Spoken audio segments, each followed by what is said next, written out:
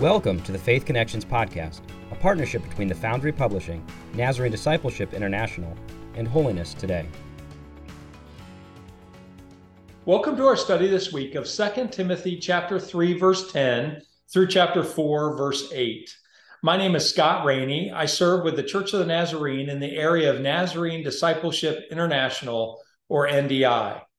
This adult Sunday school video lesson is provided in collaboration between the Foundry Publishing and NDI. The Sunday school lesson is intended to support the local church's efforts to make disciples who make disciples. Please feel free to use this video in any way that helps your church or its families. Around AD 64, one of the early church leaders named Timothy was in the city of Ephesus. Timothy was a ministry partner and friend of the Apostle Paul. While in Ephesus, Timothy's primary responsibility was to train leaders in the church.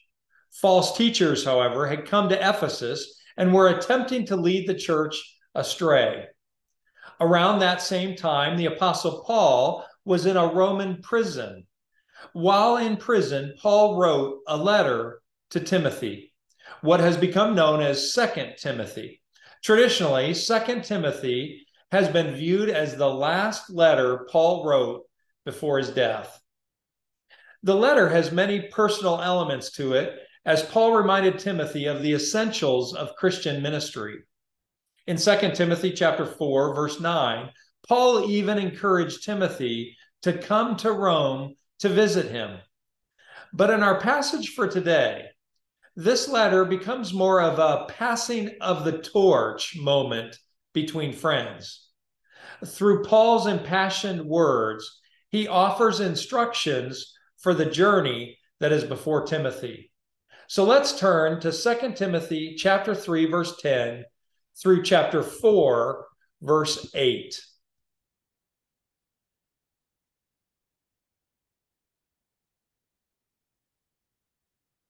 You, however, know all about my teaching, my way of life, my purpose, faith, patience, love, endurance, persecutions, sufferings.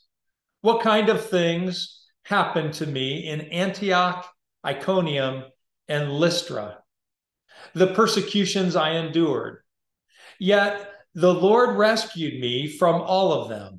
In fact, everyone who wants to live a godly life in Christ Jesus will be persecuted, while evildoers and impostors go from bad to worse, deceiving and being deceived.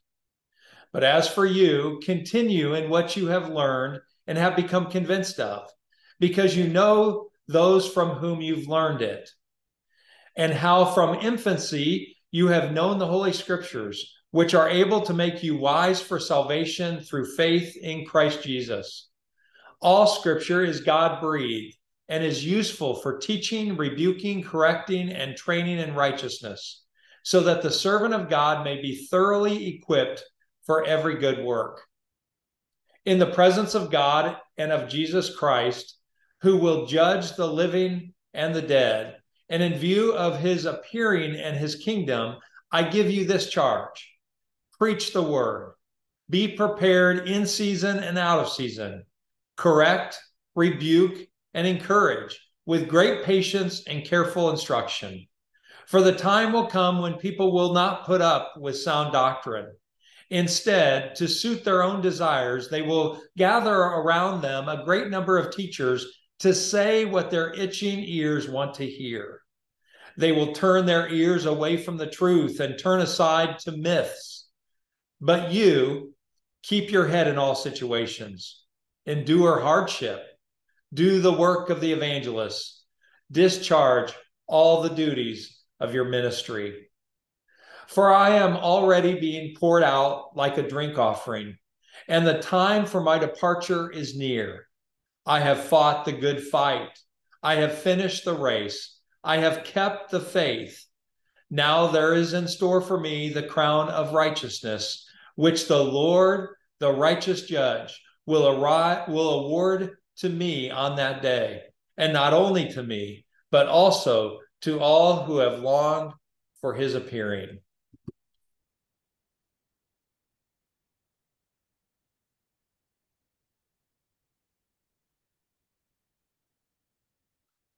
In 2 Timothy chapter 3, verses 1 through 9, Paul warned Timothy about false teachers who claimed to be godly but lived selfishly and lacked God's power.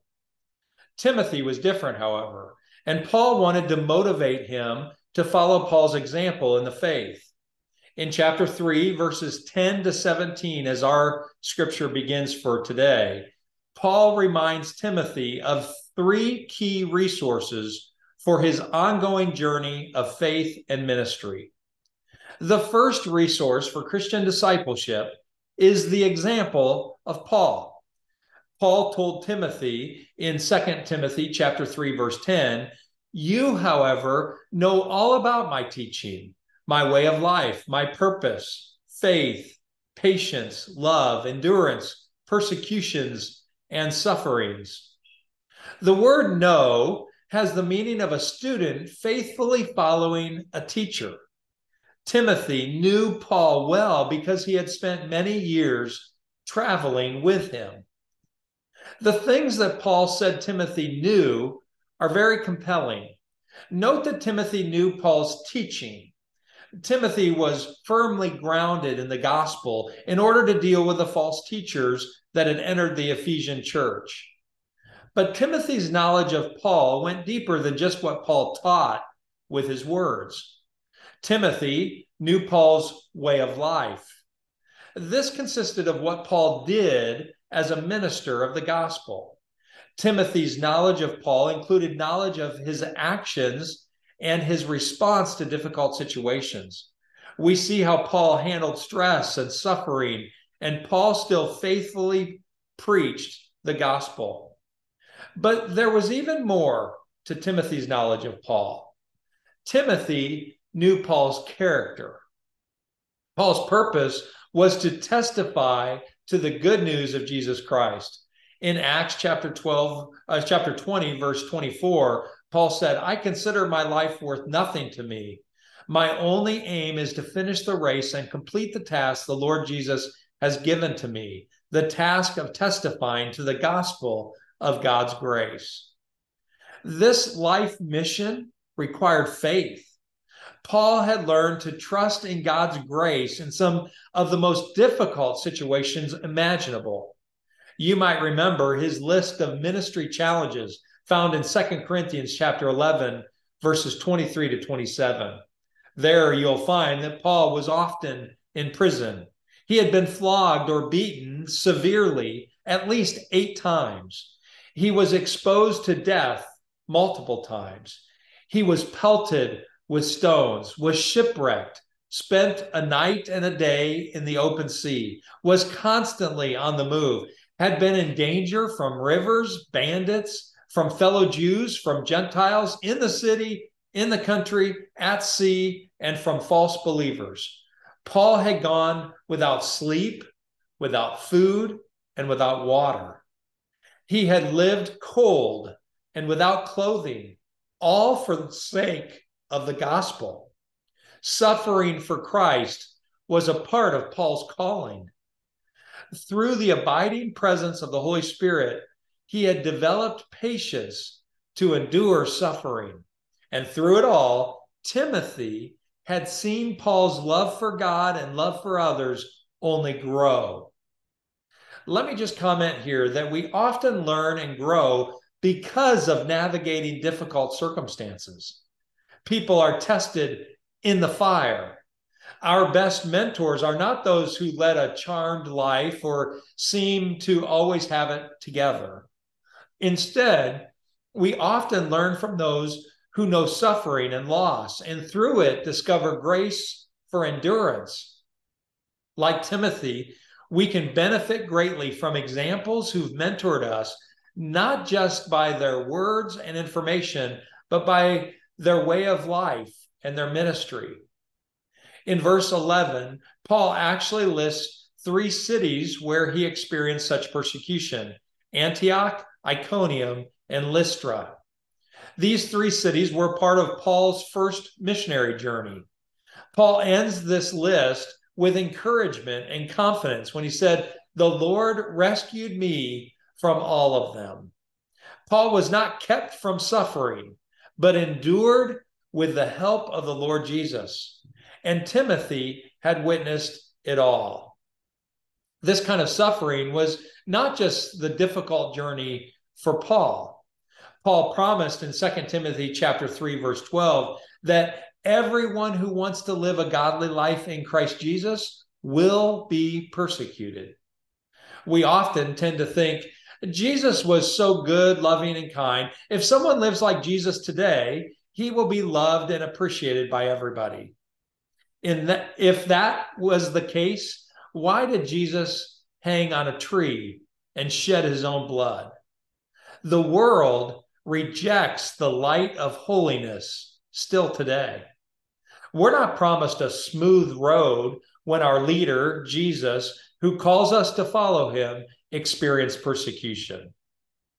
The second source of Christian discipleship can be memories from one's upbringing. In verse 14, Paul directly addresses Timothy with the words, "But as for you," Paul reminds Timothy of how he had been brought up in the faith.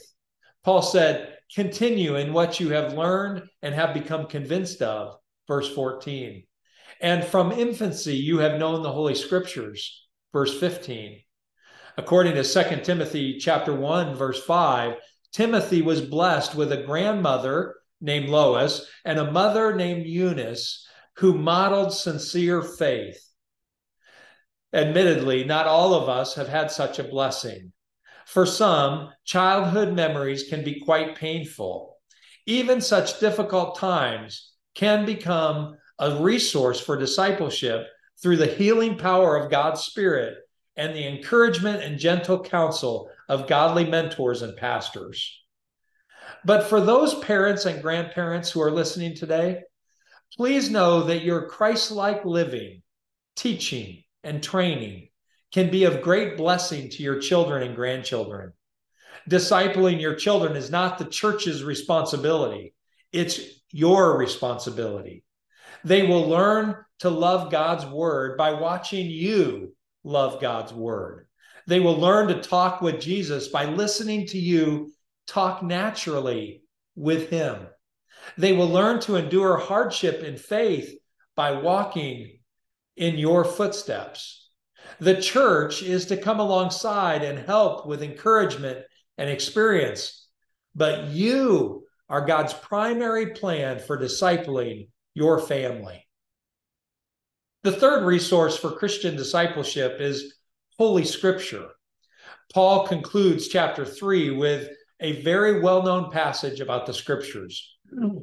We find 6 ways that Scripture is useful in verses 15 and 16. It makes you wise for salvation. It is God-breathed. It is useful for teaching.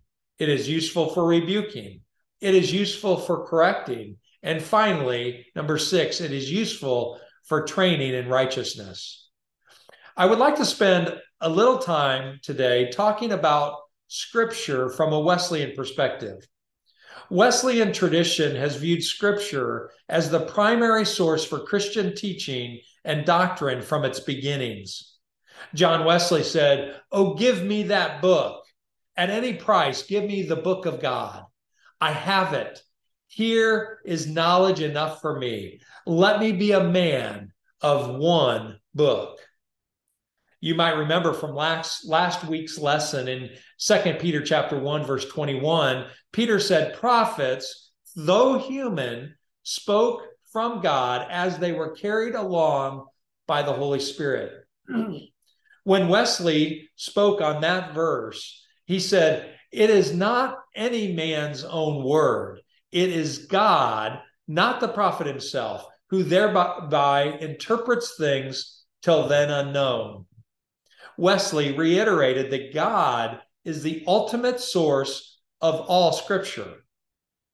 But the Wesleyan tradition also insists that Scripture itself underscores the role the human authors had in writing of the biblical text. The Spirit assisted human authors as they wrote, with these authors employing their personal God-given skills, regarding how best to communicate what they sensed regarding the divinely inspired message. So for Wesley, the scriptures were a product of collaboration between God through the Holy Spirit and the human biblical authors. Wesley takes the work of the Spirit one step farther. He spoke of the Holy Spirit's work when reading scripture as well. He said the Spirit of God not only inspired those who wrote it, but continually inspires, supernaturally assists those that read it with earnest prayer. Some later referred to this as double inspiration. That is, the inspiration of the Spirit on the writer and the inspiration of the Spirit on the reader today. Both are necessary, according to Wesley, for the scriptures to fully come alive for each new day. 2 Timothy chapter 3, verse 16 states that the scripture is God-breathed. This is literally translated inspired by God. For Wesleyan readers, we understand this to mean that God inspired it in the past as the authors wrote, and God continues to inspire today as believers read in humility within the fellowship of the body of Christ. I would like to give a simple caution with this understanding. We must test everything. We're not to walk the road of discipleship alone or in a vacuum. Instead, we take our prayerful thoughts on Scripture to trusted friends to see if they agree with our interpretation. 1 Thessalonians chapter 5, verses 21 and 22 says, "Test everything. Hold on to what is good. Reject every appearance of evil." Notice the twofold purpose of Scripture according to Paul. First, it helps us to be wise about salvation, verse 15. And second, it forms us in holiness so that we can do good works, verses 16 and 17. As we move to 2 Timothy chapter 4, we find Paul's charge to Timothy. The charge was given with two witnesses, that is, in the presence of God and of Jesus Christ. 2 Timothy chapter 4, verse 1. By calling on God and Christ Jesus, Paul makes Timothy accountable to them and motivates him to be faithful in the difficult mission in Ephesus. Paul's charge includes 5 commands. Just a side note, these commands are used when someone is ordained in the Church of the Nazarene. Here they are. Preach the word. Always be prepared in season and out of season. Correct people. Rebuke people. Encourage people. The goal of Timothy's ministry should be to lead people to faith and new life in Christ. It's the goal of all of our ministry. The most effective way to do this would be with great patience and careful instruction. Patience is perhaps the most important virtue to cultivate in the handling of Scripture for the purpose of wise discipleship. We need patience to keep our heads, according to verse 5, in the face of human sin, failure, and struggle. I remember meeting a young man named Aaron in my first ministry assignment. Aaron was an alcoholic and a drug user. The day I first met Aaron in his home, he repented of his sins and put his trust in Jesus as Savior and Lord. I remember vividly when Aaron took me into his kitchen that day and with shaking hands poured out 2 large bottles of whiskey straight into the sink. He was serious about his relationship with God and was determined to follow God from day one. 9 months later, Aaron fell back into drinking and drugs. I was only 28 years old, and I must admit that my heart was broken. I went to the altar on Sunday, crushed, and cried my eyes out for Aaron. Through patience, our church continued to walk with Aaron. Today, 25 years later, Aaron is clean and sober, but is still wrestling with what it means to follow Jesus in full obedience. Why do I tell you this story? Discipleship ministry is not for the faint of heart. It takes great patience and careful instruction, according to Paul. Don't give up on anyone. Continue to love. Continue to correct. Continue to instruct. Be patient in the power of the Holy Spirit. For in Christ, there is still hope. Paul, again, offered himself as an example to Timothy of faithfulness to one's calling in 2 Timothy chapter 4, verse 6. He referred to himself as a drink offering. Both Greco-Roman and Jewish contexts used drink offerings as a sacrifice. Paul had poured out his life in ministry like a drink offering. His final sacrifice was near. He, like Peter, knew that his death was near. His testimony was that he had fought the good fight, finished the race, and kept the faith. Like ancient runners who received a wreath of honor for winning a race, Paul would receive the crown of righteousness. Verse 8. May I encourage you, like Paul did with Timothy? Continue in what you have learned through faith in Jesus. Persevere. Endure hardship. Make disciples through the good times and the bad. For when you arrive in that last day, when Jesus' final judgment comes, you will be glad to be found faithful. We have much to do in following Paul's example. The time is short. The harvest is plentiful. Are you willing to be a drink offering by pouring your life out in ministry for Christ's kingdom?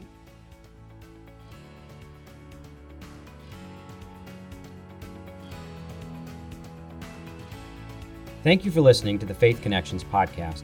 If you wish to order Faith Connection materials for your local church, please visit thefoundrypublishing.com.